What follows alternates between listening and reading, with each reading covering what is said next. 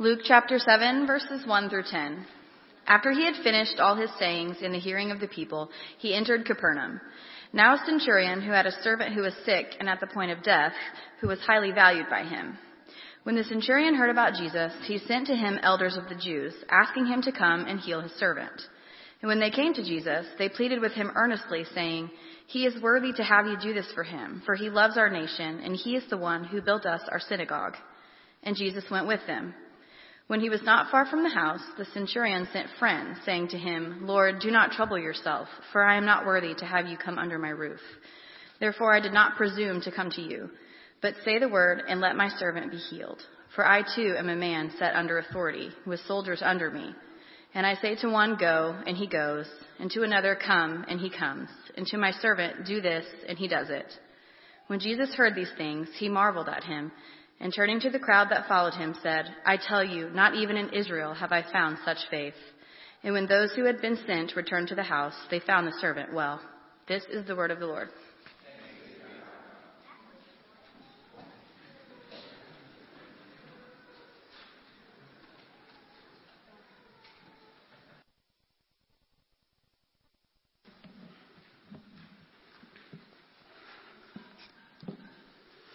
Good morning, church. It is such a blessing for me to be here and be able to share God's word with you. I just finished a 10-month interim pastorate at First Baptist Church of Moore for the Hispanic congregation, and I'm so glad for our church. I know that you. Some of you were praying for me as I was serving there, and praying for this church. They now have a pastor, and so we are so glad about that. And I'm just so grateful for our elders here at Redemption for their support and their encouragement as I went and I served in this church. But through my work with Oklahoma Baptist, with the convention, I get the opportunity to go and preach at many churches. Last week, I was preaching at a retirement service for one of our Hispanic pastors, and it was a wonderful experience, and just the opportunity to go and preach. But I tell you, there's just something special about preaching at your own church, and so I am glad to be here this morning with you. The Word of God has been read. I usually start by reading the passage, but it has already been read. So I want to ask you to bow your heads. Let's go to the Lord in prayer once again. And that way we will begin. Father, we thank you for the reading of your Word, and we thank you for giving us the blessing and the great honor and privilege to be here together in your name as the body of Christ that we are. That we are a witness to this community of the love of Jesus, and how we love one another is how people will get to experience your love also. And Father, as we come to your word and as we come to the message that you have for us this morning, we ask that you will allow us to understand it, that you will allow me to explain it in a way that is clear, and that you will allow all of us to receive the word that you have for us. Father, we want to ask in a very special way that you will allow us to see the miracle of salvation this morning. That you will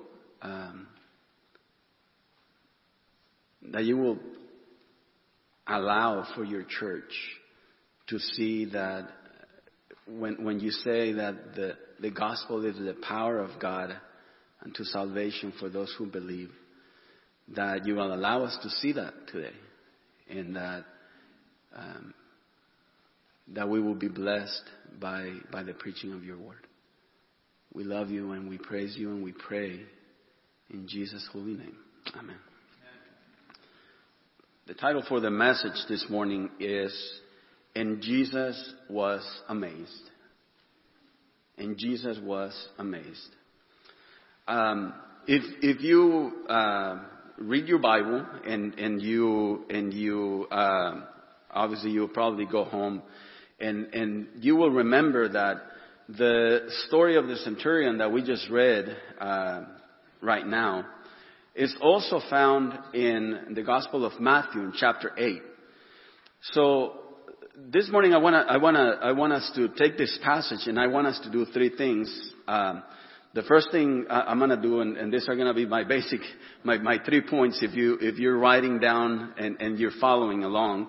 The first thing that we're going to be looking at is the apparent contradiction in Matthew 8, verses 5 through 13. And I'm about to explain that in just a minute.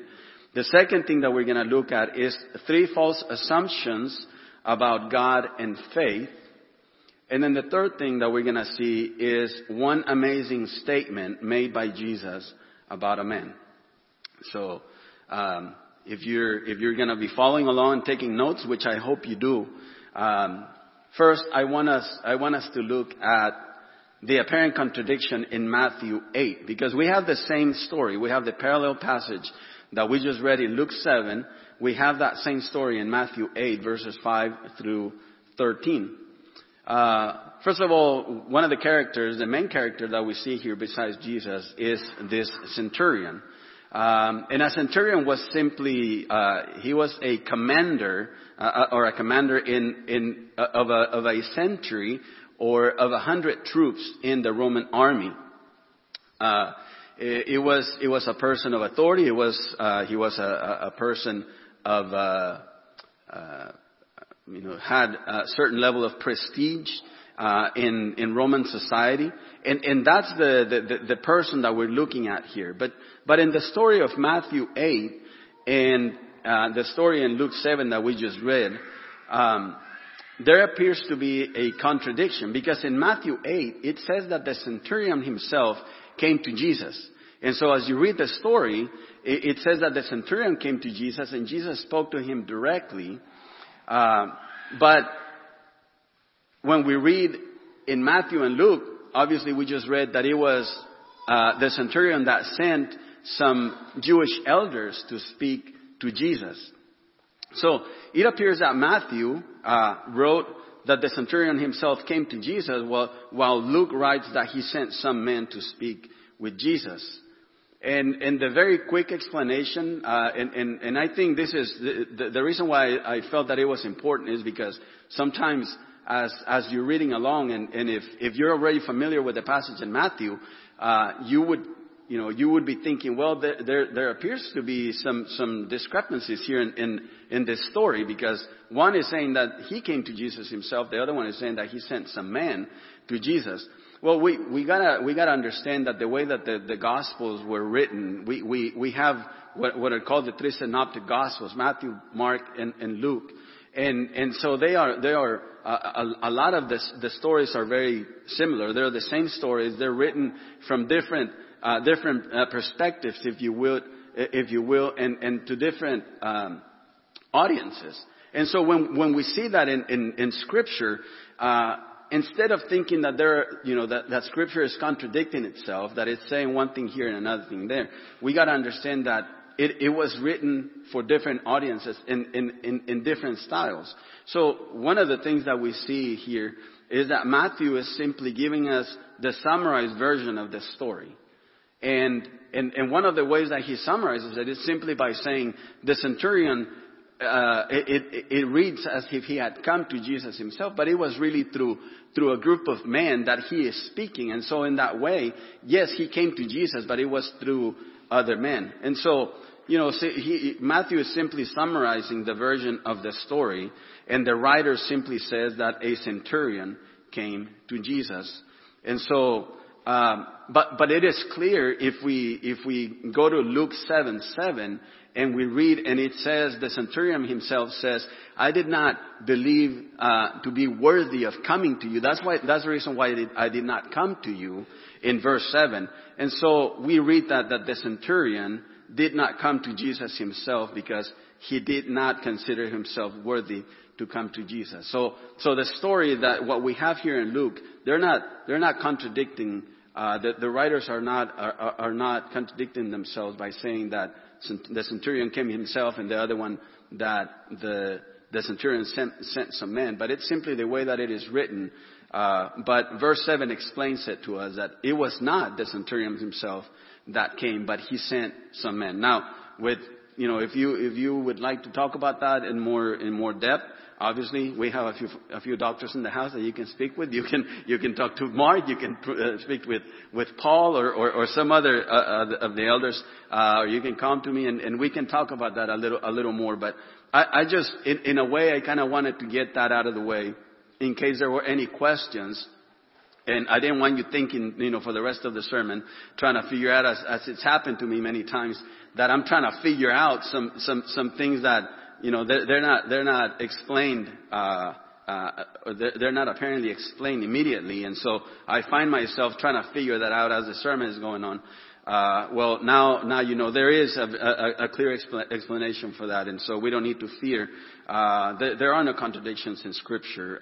In fact, it is a blessing that we have the Synoptic Gospels to give us a fuller picture of the life of Jesus, and so that's why it's so good to read the Gospels in their entirety, because it'll give you the fuller picture of the ministry and the life of Jesus. And the last thing that I want to say about that is that God's Word is without error. And we can trust it completely. We don't have to worry about the Bible contradicting itself. It is the Word of God, and it is inerrant. It is without error.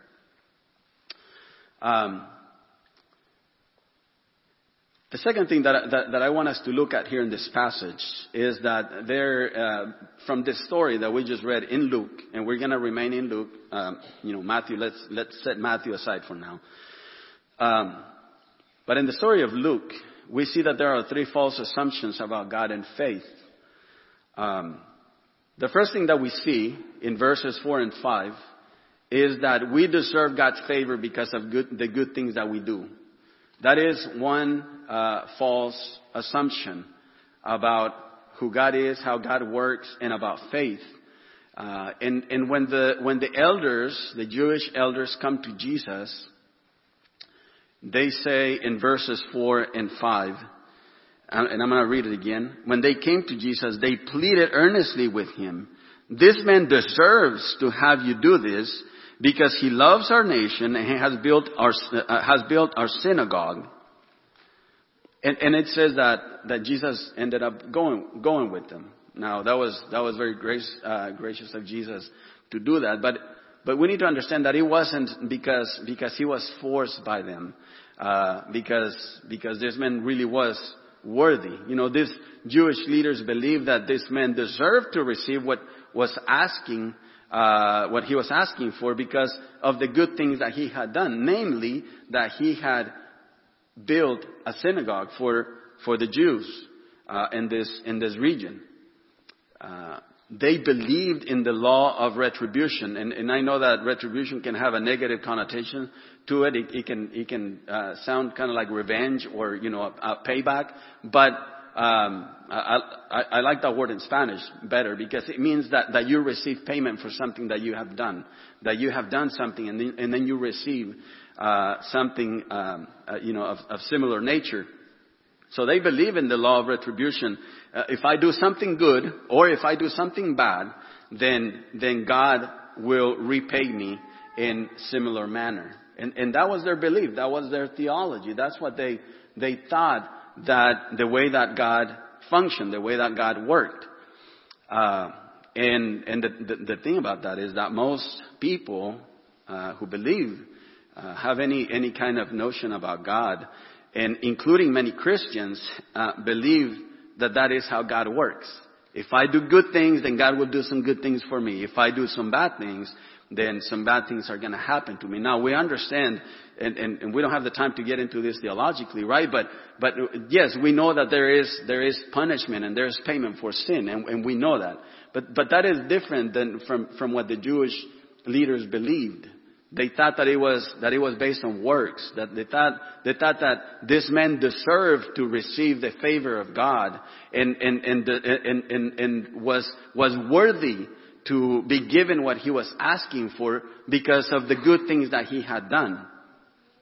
Now we know that sometimes, many times, bad things happen to people that are doing good things. And many times it appears that good things happen to people that are doing terrible things. So it's not that God works in that way, but that's what they believe, and that's why I'm calling this a false assumption about God, because we need to understand who God is and how God functions based on Scripture to understand really that is not the way that He operates. Now, the second false assumption that we see in this passage, we see in verse 6, and that is that God bestows His favor upon one group of people over another. Go to verse 6 with me, and it says that Jesus went with them, and He was not far from the house when the centurion sent friends to say to Him, "Lord, don't trouble yourself, for I do not deserve to have you come under my roof." Now, it's interesting that the Jewish leaders come to Jesus and they tell Him, "This man is worthy of you coming and healing his servant because of the good things that he has done for us." But yet, when the centurion speaks, he says, I'm not worthy. So we see that contrast, and we see the humility of this man. But one of the things that we see is that the centurion felt unworthy to receive Jesus in his house because he believed the Jewish teaching of Gentiles being unclean. And so we know that was a Jewish teaching. That they were the ones that were clean. They could approach God, and they couldn't have those close contacts, relationships, especially for a Gentile to come under the roof of a Jewish man. That was considered that they would defile the house, that they would become unclean. And this man, as pious as he might have been, and as a God-fearing Gentile who he was, he believed that teaching of the Jewish people that the Gentiles were unclean.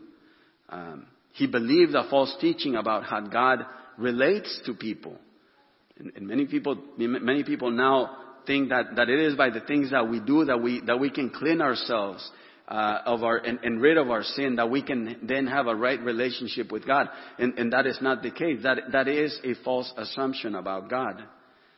The centurion, this man, had believed that only Jews had the blessing of coming close to God because that's what he had been taught. Those are some of the things that he believed because that's the way that he had been taught. In a way, he had been taught false teachings about God. The reality is that God chose Israel, and He did. He chose them as His special people. He chose Israel, but He chose them to be His representatives on earth, so that through their witness, the nations would know Him.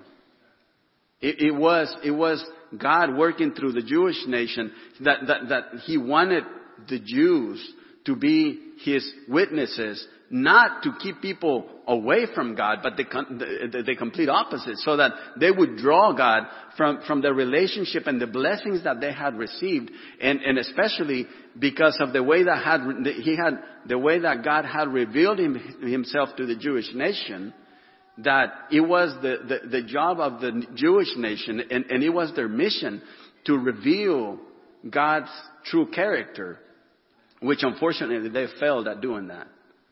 Right? And that's where Jesus then calls in a group of the redeemed, who are not only Jewish now, but now they are from all the nations, all around the world, all different tongues and all different races, that it is now the body of Christ, the ones that it is our job to be the witnesses, to be the ones that reveal the true character and nature of God. And then the third false assumption that I want us to see here in this passage from this story is what we see in verse 7, and that is that we have a wrong understanding about what faith is, and that's not only speaking about people that don't have a relationship with God, but many times Christians we don't have the right understanding about what faith is. Many believe that faith is some weird metaphysical exercise where one's thoughts and desires are materialized out of nothing. Basically, where you can generate a reality from your own thoughts and from your desires and the things that you wish would happen. And that's not what faith is. That's what false teachers teach about faith. But that's not what faith is. Or many people believe that somehow we can manipulate God into acting or doing something a certain way for our benefit. That is not true faith. That is a misunderstanding of what faith is. All faith is placing your trust in something or someone. Faith is trust. They are the equivalent. They are equal. And so when we talk about faith, we're really just talking about trust. You exercised faith this morning as you drove here. Let me explain that for just a minute. So you trusted that your car would not blow up when you started it this morning. Think about that. You have fire and you have fuel contained in a small space in your vehicle. If you're driving an electric vehicle, you have different issues. You have basically an electric bomb under the entire platform of your vehicle. But yet you get in your vehicle, you turn on the ignition, and you don't even think about it. You simply trust that the system that was designed by professional engineers will work just as it has done it for hundreds, if not thousands of times. You drove over bridges this morning as you came here. Now you may think, well, no, I just kind of live down the street.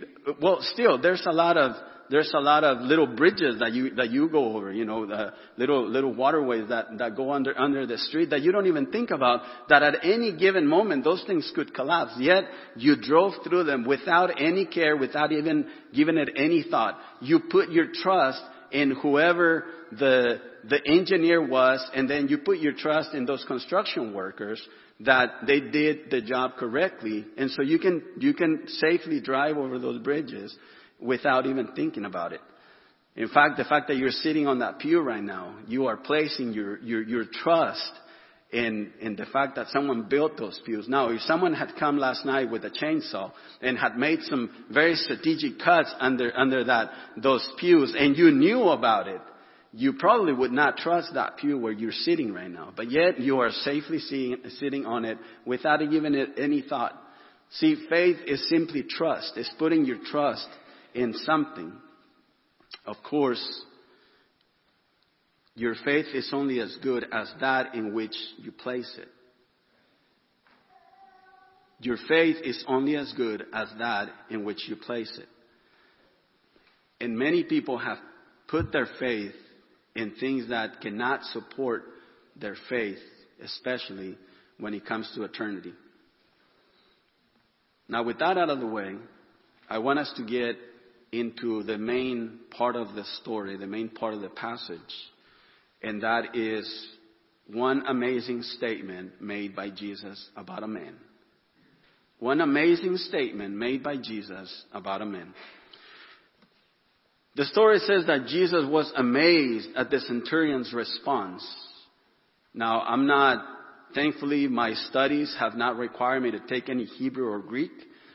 We have some men that are crazy enough that have taken those and they enjoy it, and I'm glad I don't have to. However, I do know that I have to look up some things sometimes to know what that word is. And the only reason I'm going to mention this, the word amazed in the Greek is the word tomazo. Am I pronouncing it right? Yeah? Okay. I'm bilingual in Spanish and English, not in Greek. But the only reason why I'm mentioning that word is because we see that word over and over, and we're going to see it here in just a minute.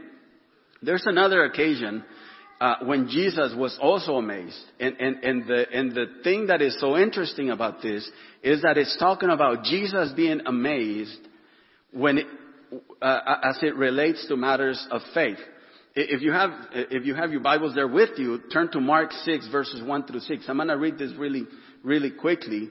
But in Mark 6 verses 1 through 6, this is what it says. Jesus left there and went to his hometown, accompanied by his disciples. When the Sabbath came, he began to teach in the synagogue, and many who heard him were amazed. There is that word. People were amazed, okay? Where did this man get these things, they asked. What's this wisdom that has been given him? What are these remarkable miracles he is performing? Isn't this the carpenter? Isn't this Mary's son and the brother of James, Joseph, Judas, and Simon? Aren't his sisters here with us? And they took offense at him.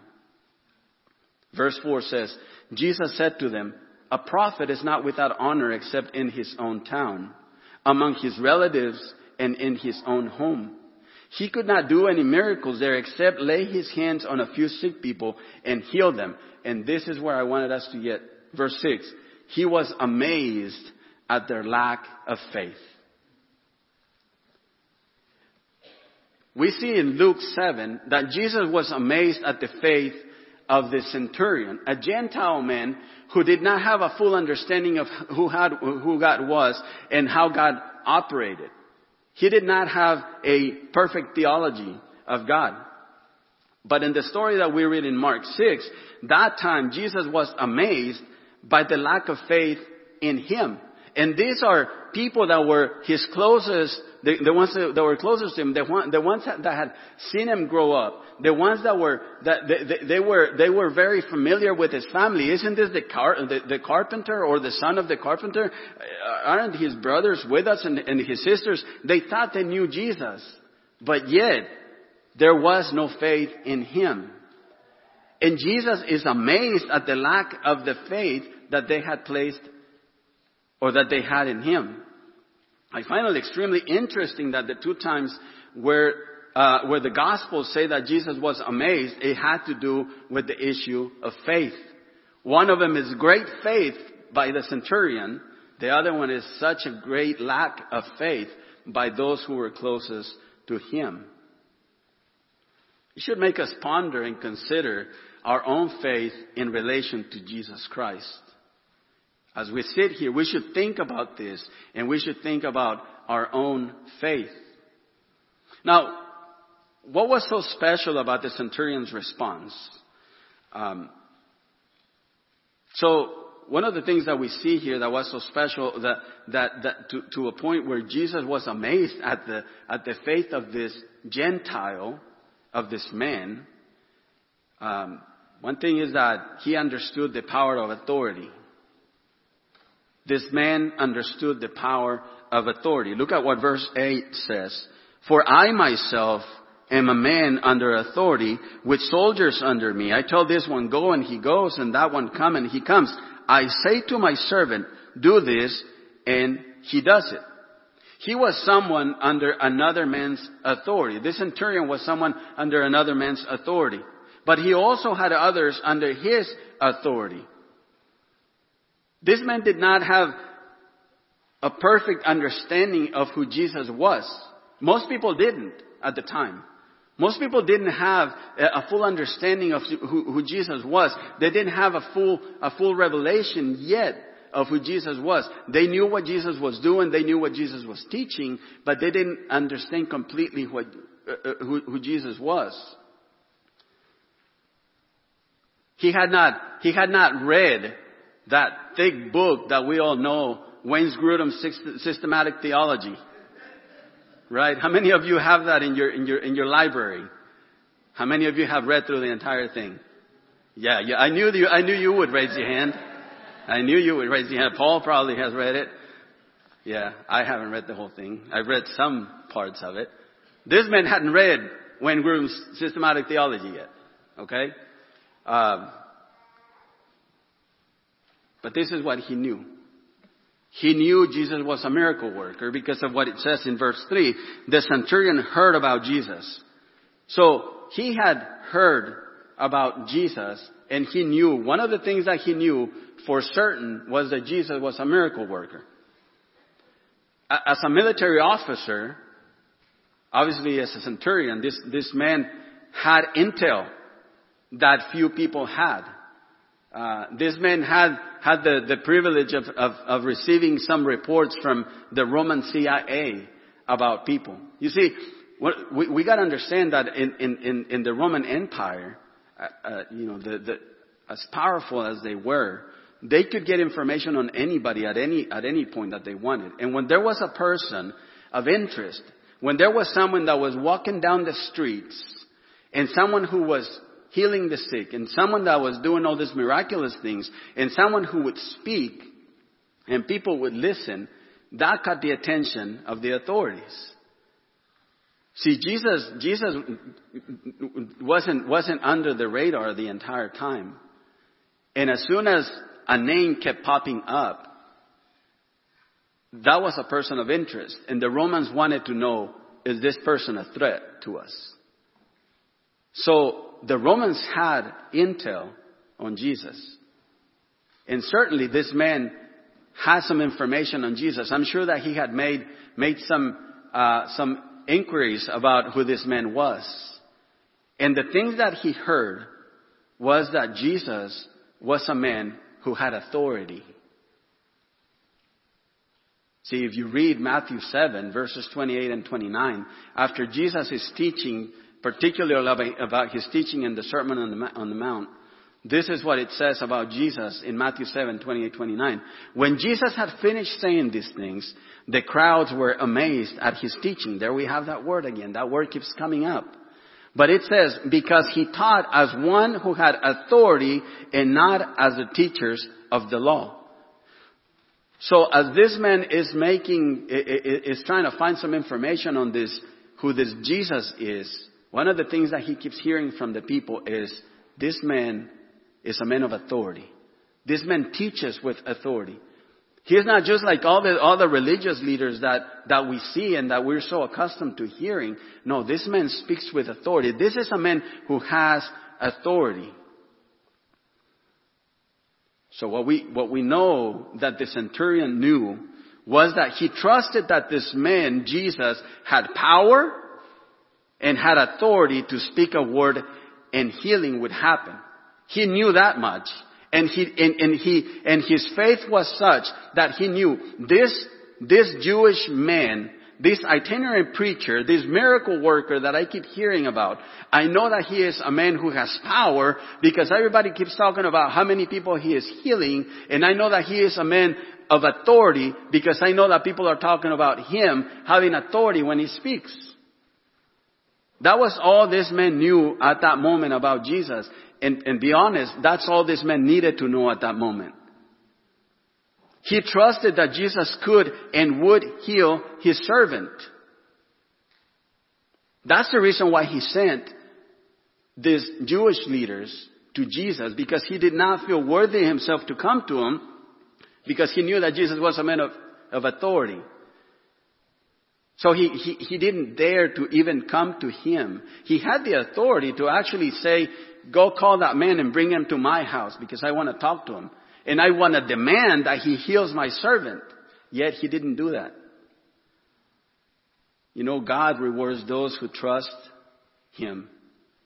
Jeremiah 7:7 says, blessed is the man who trusts in the Lord and whose trust is the Lord. Jesus knew the hearts of the people and who were around him, and he was aware that many were there just for the show. Even as Jesus is walking to the house of the centurion, it says that there were crowds that were following behind. But many of the people came just for the show. Many of the people came because they wanted to see what was the next thing that was going to happen. After Jesus fed the 5,000, in the story of the fishes and the fish and the loaves in John 6 verses 25 to 30, it says, when they found him on the other side of the lake, they asked him, Rabbi, when did you get here? Jesus answered, very truly I tell you, you are looking for me not because you saw the signs I performed, but because you ate the loaves and had your fill. Do not work for the food that spoils, but for food that endures to eternal life, which the Son of Man will give you. For on him God the Father hath placed his seal of approval. Verse 28, they asked him, what must we do to do the works that God requires? Jesus answered, the work of God is this, to believe in the one he has sent. So they asked him, what sign then will you give that we may see it and believe you? Jesus just fed 5,000. It says 5,000 men without counting women and children. Yet they are asking him, well, what else can you do for us so that we can believe in you? What other tricks do you have up your sleeve so that we can believe that you truly are this Son of Man, the Son of God that you claim to be? They say our ancestors ate the manna in the wilderness, as it is written, He gave them bread before heaven to eat. So now in this particular story, they are asking for Jesus to show Himself once again.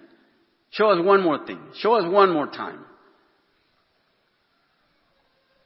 The people were not satisfied with what they had seen, and they wanted more.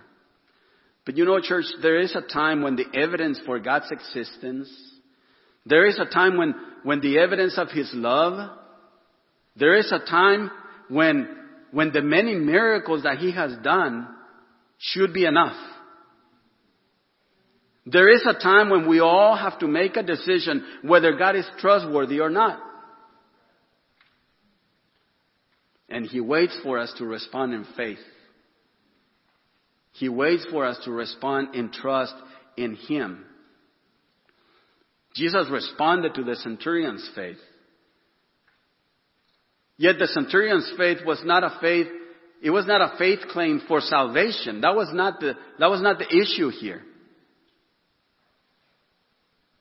His was not a claim for salvation. Jesus did not declare His sin to be forgiven like He had done on other occasions. You remember some of the people that He would heal, He would say, your sins are forgiven. He would heal them and then He would declare them clean of their sin as well. We don't see any of those words. At least they're not written here. This man had a need and he knew someone who could resolve his situation. And that is what true faith is. It is recognizing that we have a great problem that we cannot solve by ourselves. But then we turn to God. We turn to God who is able to help us and who is ready to respond when we trust Him. That is faith. It's simply trusting that there is nothing that we can do about our own situation. There is nothing that the centurion could do for his servant. There is nothing that the servant could do for himself. He says that he was so sick that he was about to die. And as powerful and as influential as the centurion was, there was no one else who could help him except this miracle worker who had authority. And he put his trust in Him. What about you and I? See, our problem is much bigger than the physical sickness that the servant was suffering. Our problem is much bigger than just simply physical issues. Scripture says that we are spiritually dead. Ephesians 2 verses 1 through 3 it says, as for you, you were dead in your transgressions and sins in which you used to live when you followed the ways of this world and of the ruler of the kingdom of the air, referring about Satan, the spirit who is now at work in those who are disobedient. All of us also lived among them at one time, gratifying the cravings of our flesh and following its desires and thoughts. Like the rest, we were by nature deserving of wrath. That was our condition without Christ. We were objects of the wrath of God. But God. Because if you continue to read there in Ephesians, in verse 4 it says, but because of His great love for us, God, who is rich in mercy, made us alive in Christ even when we were dead in transgressions. It is by grace you have been saved. And God raised us up with Christ and seated us with Him in the heavenly realms in Christ Jesus, in order that in the coming ages He might show the incompatible riches of His grace expressed in His kindness to us in Christ Jesus. For it is by grace you have been saved through faith, and this is not of yourselves. It is the gift of God, not by works, so that no one can boast. Whether your faith is weak, whether your faith is great, God is ready to meet you where you are right now. He's ready to meet you right where you are. You don't need to make your situation better. You don't need to clean up your act. Not yet, anyways. But you need to wait upon the power of God to work in you and through you. You see, we were dead in our sins and transgressions, but Jesus came. Just as He came to the house of the centurion to heal his servant, because there was nothing that they could do on their own. They had to trust on this man who had power and on this man who had authority. And that is exactly the same thing that Jesus came to do for us. So my question for you this morning is, how do you amaze Jesus? Because remember that Jesus, the two times that He tells us that Jesus was amazed in the Gospels. One time He was amazed at the lack of faith in the people who were closest to Him. And the second time it says that He was amazed at the great faith of this man. He says, in all of Israel, I have not found a person with such great faith who trusts in someone who he doesn't even know. How do you amaze Jesus? Is it by your constant lack of faith in Him who is able to do abundantly more than we could ever ask? Or is it by the faith that you place in Him for everything in your life, day in and day out? See, Jesus said that He received all authority in heaven and on earth. And He defeated death. And He is victorious over sin. That's the Jesus that we preach. That's the Jesus that we believe. The Jesus who has power and authority over death itself. Have you placed your faith in Him for salvation and eternal life yet? Are you living in victory in Jesus? Because we need to be honest, many times even as Christians, we don't live in victory. We live defeated by sin and temptation and by this world. Like the centurion, we are not worthy of coming to God on our own righteousness. He realized that. He realized that he could not come to God. Yet Jesus came to him.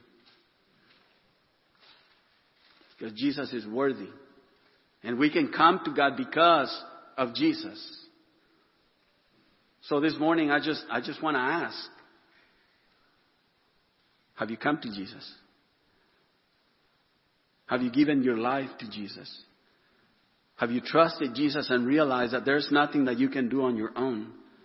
That you're not only spiritually sick, Scripture says that you are spiritually dead in your sins and trespasses.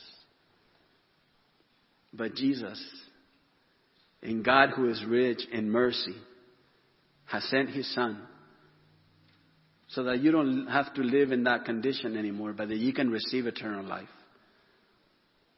This morning, I just want to ask you to close your eyes. And I just want to make this invitation because I know that in a room like this, there has to be people who have not trusted Jesus as their Savior. And I want to give you an opportunity this morning. Maybe you have made a commitment to follow Christ, but you're not. You are being defeated by temptation and by Satan. Why not come to Jesus today and say, Jesus, here I am. I know that you have the power, and I know you have the authority, and I know that my faith is not great. But Jesus, from what I know and what I know about you, I just want to trust you today. I want to trust that you are able to cleanse me of all my sins and forgive me of my sins and give me eternal life, that life that you offer. Would you like to receive that gift today? I just want to ask you to raise your hand if you do. I want to pray with you after we're done. I see your hand. Thank you. Is there anyone that is ready to give their life to Christ today? Are you ready to repent of your sin? Are you ready to give your life to Jesus? Are you ready to amaze Jesus? Father, we thank you for your word. We know that we are not worthy to come to you on our own. But we are so grateful for Jesus. He has given us the greatest gift that anyone can give. He's given his own life. He suffered on that cross. He sacrificed it all so that we could be reconciled to you.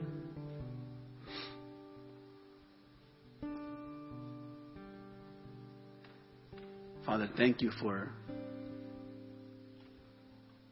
allowing us to see how great and merciful and full of grace you are towards us sinners who are not worthy and we do not deserve your love. But it is because of your mercy that we are able to come to you and be saved.